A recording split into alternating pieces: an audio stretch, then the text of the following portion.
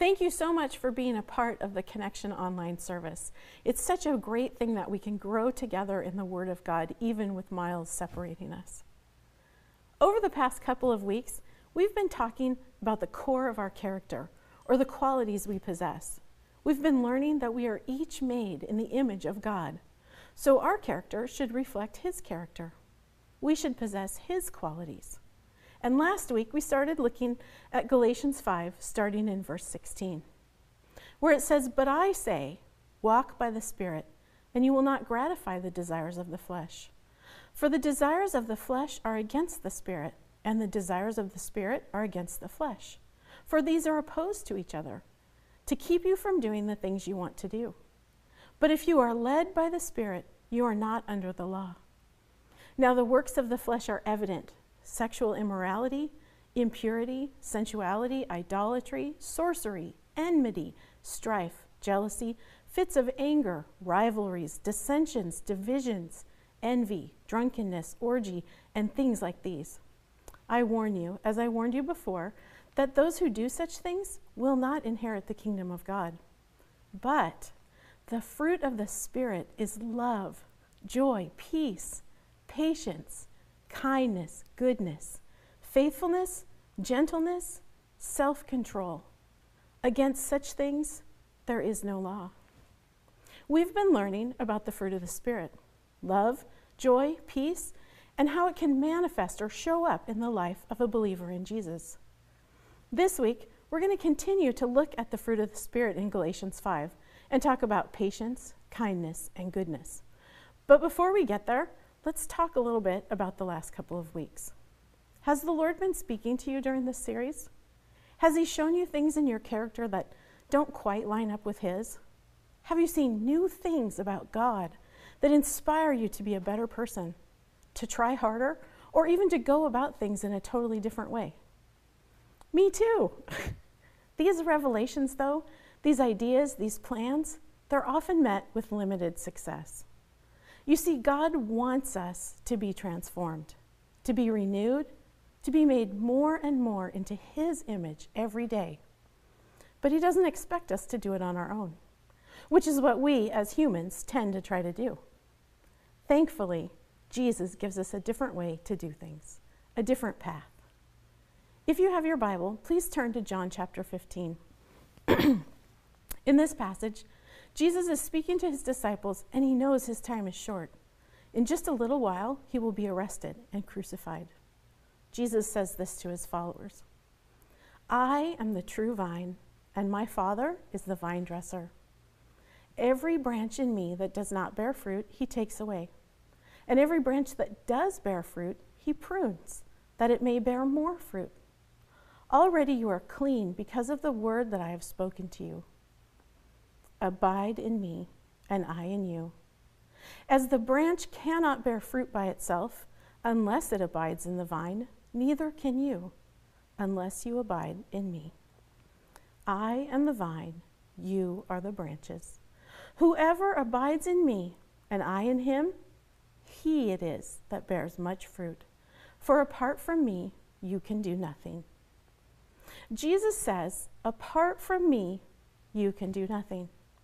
So all our attempts at self-improvement, at conquering our bad habits, even our attempts to become more like Jesus, to reflect His character, they're impossible if we are trying to do it in our own strength.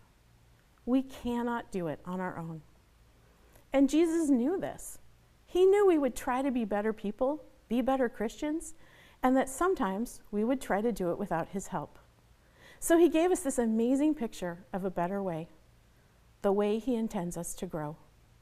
Let's look at that text again, starting in verse 4. Jesus says, "Abide in me, and I in you. As the branch cannot bear fruit by itself unless it abides in the vine, neither can you unless you abide in me. I am the vine, you are the branches. Whoever abides in me, and I in him, he it is that bears much fruit, for apart from me, you can do nothing." Jesus is the vine. We are the branches. Does the life, the strength, the nourishment come from the branches? Of course not. The branch cannot bear fruit by itself. It is the vine that carries the life to the branches. Without the vine, the branches would die. They would have no life at all. In Romans 11, Paul uses the same imagery when he says, "We were grafted in and now share in the nourishing root of the olive tree." We have been grafted in. There are so many interesting, powerful things about this picture that Jesus gives us and Paul elaborates on. I think about a fruit tree. If I want to graft a branch onto a fruit tree, that branch is going to need to get all of its nourishment, all of its life, from that new rootstock it's being grafted onto. That life, that sap, that nourishment, it's already there in the rootstock, just waiting for the new branch to be grafted on. But the rootstock has to be cut first, or wounded, in order to make a place for the new branch to be grafted in. Just as Jesus was wounded for our sins. His wounds, his suffering, his death on the cross allow us to be grafted in to the family of God, to have access to life, forgiveness, healing, even access to have the very Spirit of God dwelling in us. The Holy Spirit is the sap, bringing life to the branches, including the newly grafted. And like the sap brings life to the branches and binds them to the rootstock, the Holy Spirit brings life to us, the branches, and binds us to Jesus, the true vine. You see, as branches, we're not independent or self-sufficient. We have no source of life within ourselves. All of our life, our provision, our hope comes from the vine, from Jesus and the Holy Spirit he has sent to dwell within us. So it's no wonder we can't change ourselves. We need the life and the power that come only from the presence of God in our lives. As we become more and more grafted onto the vine, more filled with the life-giving Spirit, more bound to Jesus, the true vine, those character traits we've been trying to access, the fruit of the Spirit, will develop in us and flow out. They will be the fruit that comes from the presence of God in our lives. So, since we want these characteristics of God, this fruit of the Spirit's presence to develop in our lives, and we realize we're powerless to manifest them on our own, what can we do?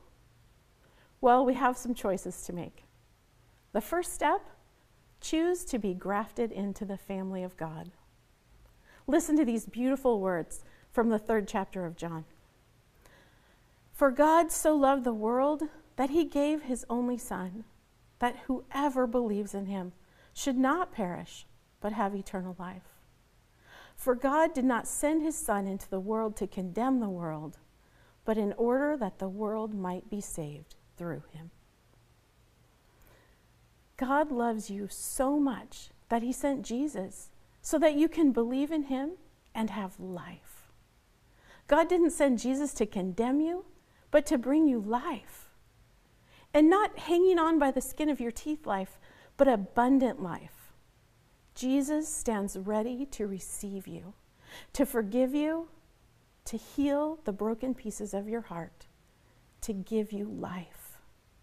Accept him and his love for you. Ask for his forgiveness and receive it. In the name of Jesus, receive the forgiveness that he offers to you. Receive it.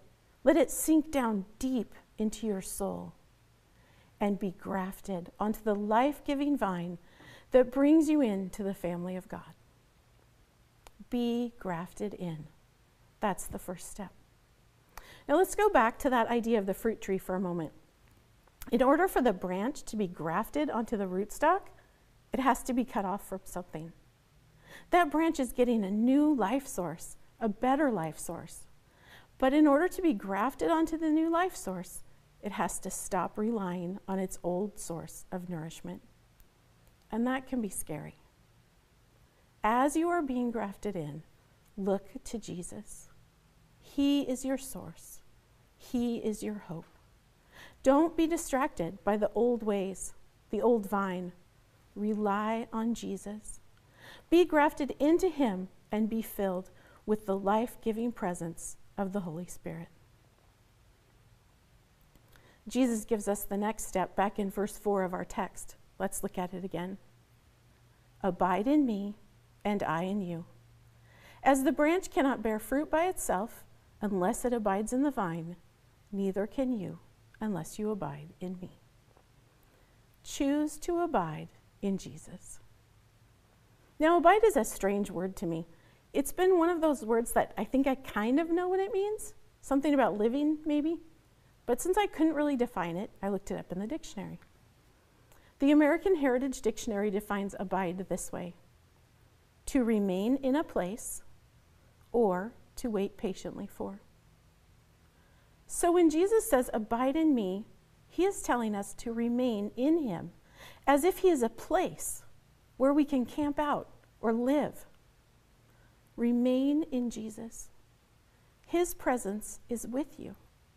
Remain in it. He is the place you live, the place you work, the place you sleep and play. Abide in him. Remain in him. Become so sure of his presence that you live in it. Everything you do, everything you say, it all happens in the very presence of God because you abide in him and he abides in you. As we abide in Jesus, as we remain in him, he abides in us. His presence fills us and begins to leave less and less room for the things that are not of him. And that's a good thing. As we are filled with the presence of God, with his love, joy, peace, patience, kindness, goodness, faithfulness, gentleness, self-control, it leaves less room in our lives for strife, envy, fits of anger, jealousy. Those unhealthy qualities slowly slink away as they are crowded out by the presence of God and his qualities. You see, once we have accepted the gift of forgiveness that Jesus offers us, once we have been forgiven because of his sacrifice, once we have been filled with his Spirit and have begun to allow him to move in our hearts and our minds, the fruit of the Spirit becomes a proactive intervention against sin. The Holy Spirit begins to change our character to reflect the character of God. We don't stop being impatient so we can be patient.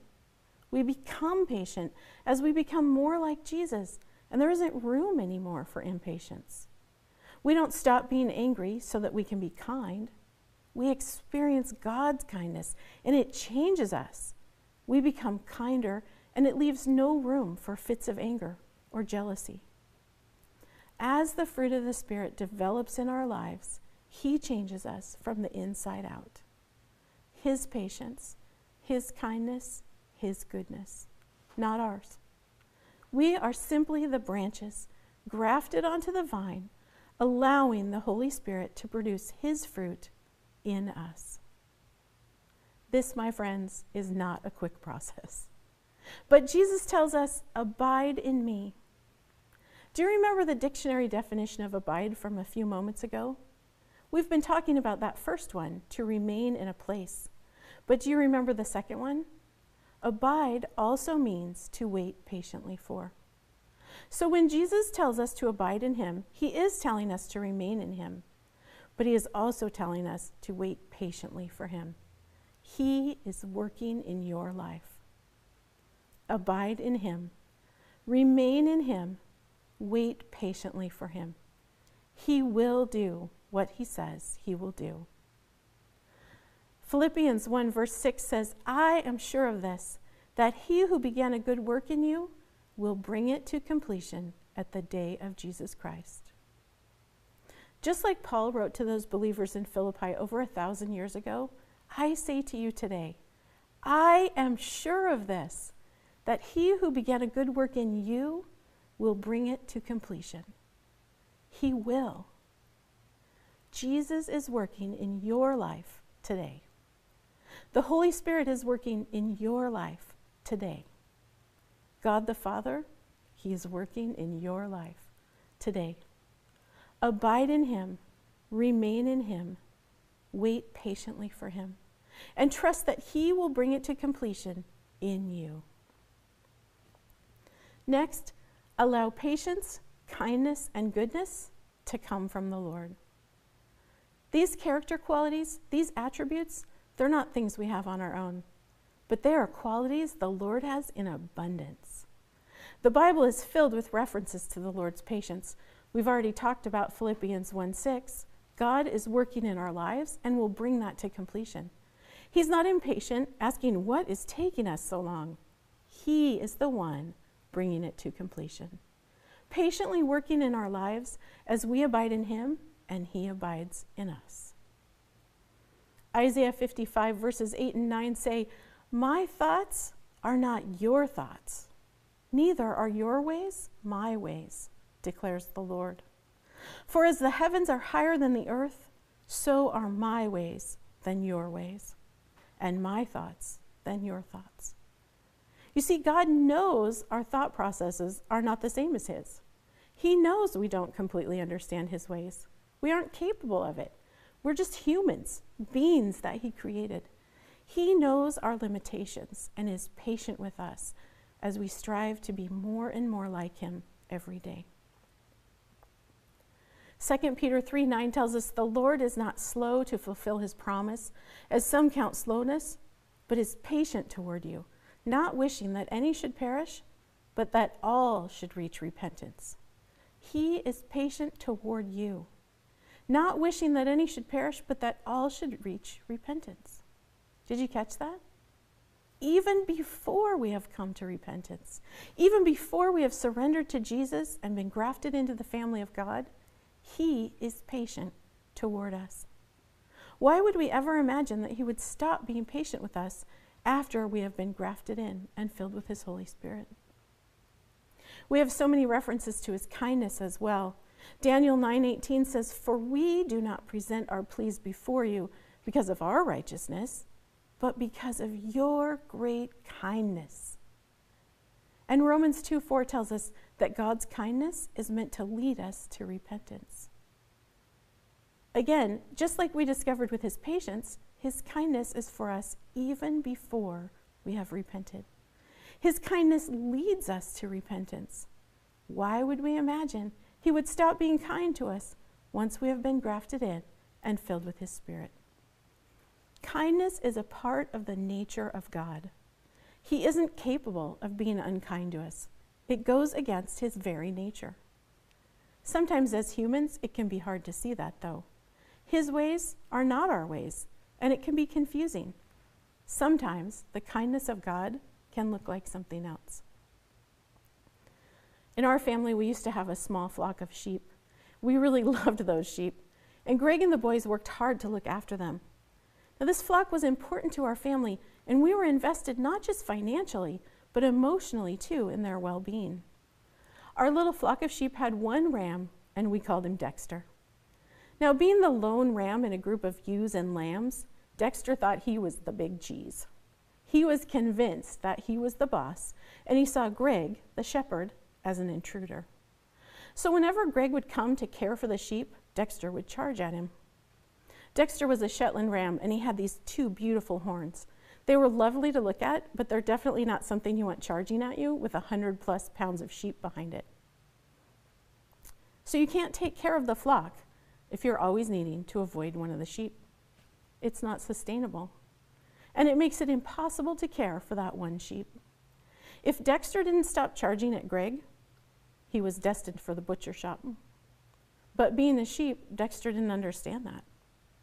Well, one day, as Greg entered the pasture to care for the sheep, here came Dexter, charging at him with those big horns and a whole lot of bad attitude.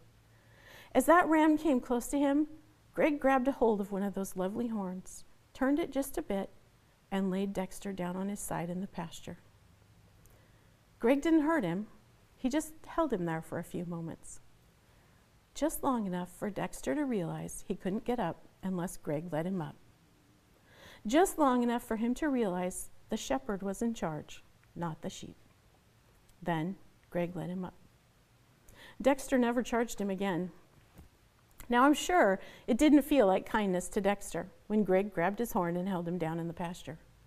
But it was. It saved him from the butcher shop. His little sheep brain probably never figured that out, but the shepherd knew. The shepherd knew he had to teach the sheep the proper order of things, or the sheep would end up somewhere very unpleasant. Greg was a good shepherd, and he was kind, even when it didn't seem like it to that ram. We have a good shepherd too, and he is kind to us, even when his ways are not our ways. Think about Jonah. You're probably familiar with his story. God told Jonah to go to Nineveh and deliver a message. But Jonah got on a ship and went the other way, to Tarshish. So God sent a storm. The storm was so intense that the boat was close to breaking up. It must have been starting to sink. And Jonah knew the storm was a result of his running away from the assignment God had given him. So he had the sailors throw him overboard. And the storm ceased. This is amazing. The storm stopped. But Jonah is bobbing along in the Mediterranean Sea, not on the boat, in the sea. And what does the Lord do? Does he prompt the sailors to throw Jonah a lifeline? Jonah 1 verse 17 gives us the answer. The Lord appointed a great fish to swallow up Jonah. Now, we don't know what Jonah's initial thoughts on this were, but I can tell you if I was floating in the sea, probably trying to swim my way to safety, or hoping my buddies on the boat were going to throw me a line, and a big fish came and swallowed me up, I am fairly certain I would not see this as a kindness. But it was. We don't know what Jonah's initial reaction to being swallowed was, but we do know he eventually realized that God, in his kindness, had rescued him. And God's kindness led to repentance. After 3 days and nights, the fish spit Jonah out on the dry land, and Jonah delivered that message to Nineveh. Not only did Jonah repent and obey the Lord, but the whole city of Nineveh repented. God's kindness led to repentance for an entire city. And God, in his kindness, is rescuing us too, even when it doesn't look like it. Even when it feels like he is holding us down in the pasture, or when a big scary situation is threatening to swallow us, his kindness is there, protecting us, rescuing us, leading us closer and closer to him. Psalm 100 verse 5 tells us, the Lord is good. His steadfast love endures forever. And 1 Chronicles 13:4 says, oh, give thanks to the Lord, for he is good, for his steadfast love endures forever. God is good. His goodness is never ending. Just like we talked about with kindness, goodness is a part of the nature of God. He is pure goodness. There is no evil in him at all. He is not capable of being evil. It goes against his nature. The Old Testament states time and time again, the Israelites did evil in the sight of the Lord. But never once does God return evil for evil. He will never do that. It goes against his very nature. Like Psalm 100 verse 5 and 1 Chronicles 13:4 declare, the Lord is good. His steadfast love endures forever. The Israelites did evil in the sight of the Lord, but the Lord's goodness and steadfast love endure forever. They couldn't evil their way out of God's goodness, and neither can we. When we are on our side in the pasture, when that big fish is coming at us, we can rely on the goodness of God. He isn't out to get us. He isn't repaying us for the evil we have done. The Lord is good. His steadfast love endures forever. When our emotions, our life circumstances are telling us something different, we can hold fast to that biblical promise. The Lord is good. His steadfast love endures forever. As a matter of fact, the scriptures go even further with this thought. Psalm 23 verse 6 declares, surely goodness and mercy shall follow me all the days of my life, and I shall dwell in the house of the Lord forever. Surely his goodness and mercy will follow you all the days of your life. That word surely, it means without a doubt, Absolutely. His goodness and mercy will follow you all the days of your life. Absolutely. Forever. Without a doubt. Let me say that again. His goodness is never ending. It will follow you all the days of your life. You see, God is perfect. He doesn't do evil things. He doesn't make mistakes. He is perfect. In Matthew 5, verse 48, Jesus tells us, "You, therefore, must be perfect, as your heavenly Father is perfect." It's important to realize, though, that Jesus is not commanding us to come up with perfection, to develop our goodness and our perfection on our own. No, he is telling us that God is making us perfect. He is the one doing it. It's a process. As we grow closer to him, his goodness, his perfection is being formed in us. The Apostle Paul even gives us some encouragement about this process. In Romans 15:14, he says, "I myself am satisfied about you, my brothers, that you yourselves are full of goodness." Paul reassures us that God is filling us with his own goodness. As believers, we are being filled with the goodness of God as we continue to walk in relationship with him. Patience, kindness, and goodness come from the Lord. They are each an integral part of his character.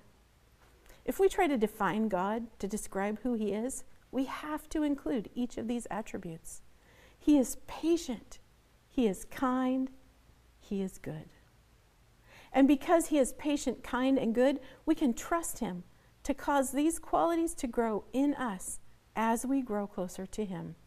As we are more and more grafted onto the true vine, Jesus, as we allow the Holy Spirit to bind us closer to Jesus every day, as we abide in him, remaining in him and waiting patiently for him, the patience, kindness, and goodness of the Lord will grow in our hearts, in our minds, and in our lives. This is a choice we make. Choose to be grafted into Jesus. Every day, look to him to be your source of life, of hope, of love.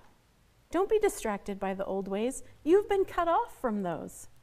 When you are tempted to look for hope in your old ways or in your own strength, choose instead to look to Jesus. He is the source of your strength. Ask him to give you his strength every day. Continue to be grafted in to him. And ask his Holy Spirit to bring you life.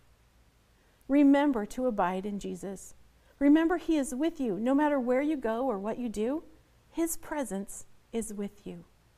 Remain in him and wait patiently for him. He is with you. He is working in you. Let his presence take up space in your heart. Finally, allow patience, kindness, and goodness to come from the Lord. When you are faced with challenges, big or small, pray. Right at that moment, ask the Lord to give you his patience, kindness, goodness, or whatever quality of his it is that you need right in that moment. Remember, we don't have these things on our own. They come from the Lord. Ask him for what you need. And don't worry if it feels like you're praying this prayer all the time. 1 Thessalonians 5:17 tells us to pray without ceasing. So keep praying, keep asking, and trust that he is causing the fruit of his presence to grow in your life. Allow the patience, the kindness, the goodness of the Lord to penetrate your heart. Allow his patience, his kindness, his goodness to grow in you and overflow to the world around you. Let's pray. Lord Jesus, thank you for your presence in our lives. Thank you for your sacrifice that opens the way for us to be a part of the family of God. Help us to be fully grafted into you, Jesus. Fill us today with your life, with your love, with your Holy Spirit. We choose to abide in you, Lord, to remain in you. Give us your strength and help us to look to you for all that we need. Grow the fruit of your presence in our lives and help us to share that fruit with those around us. In your wonderful, holy name we pray, Jesus. Amen.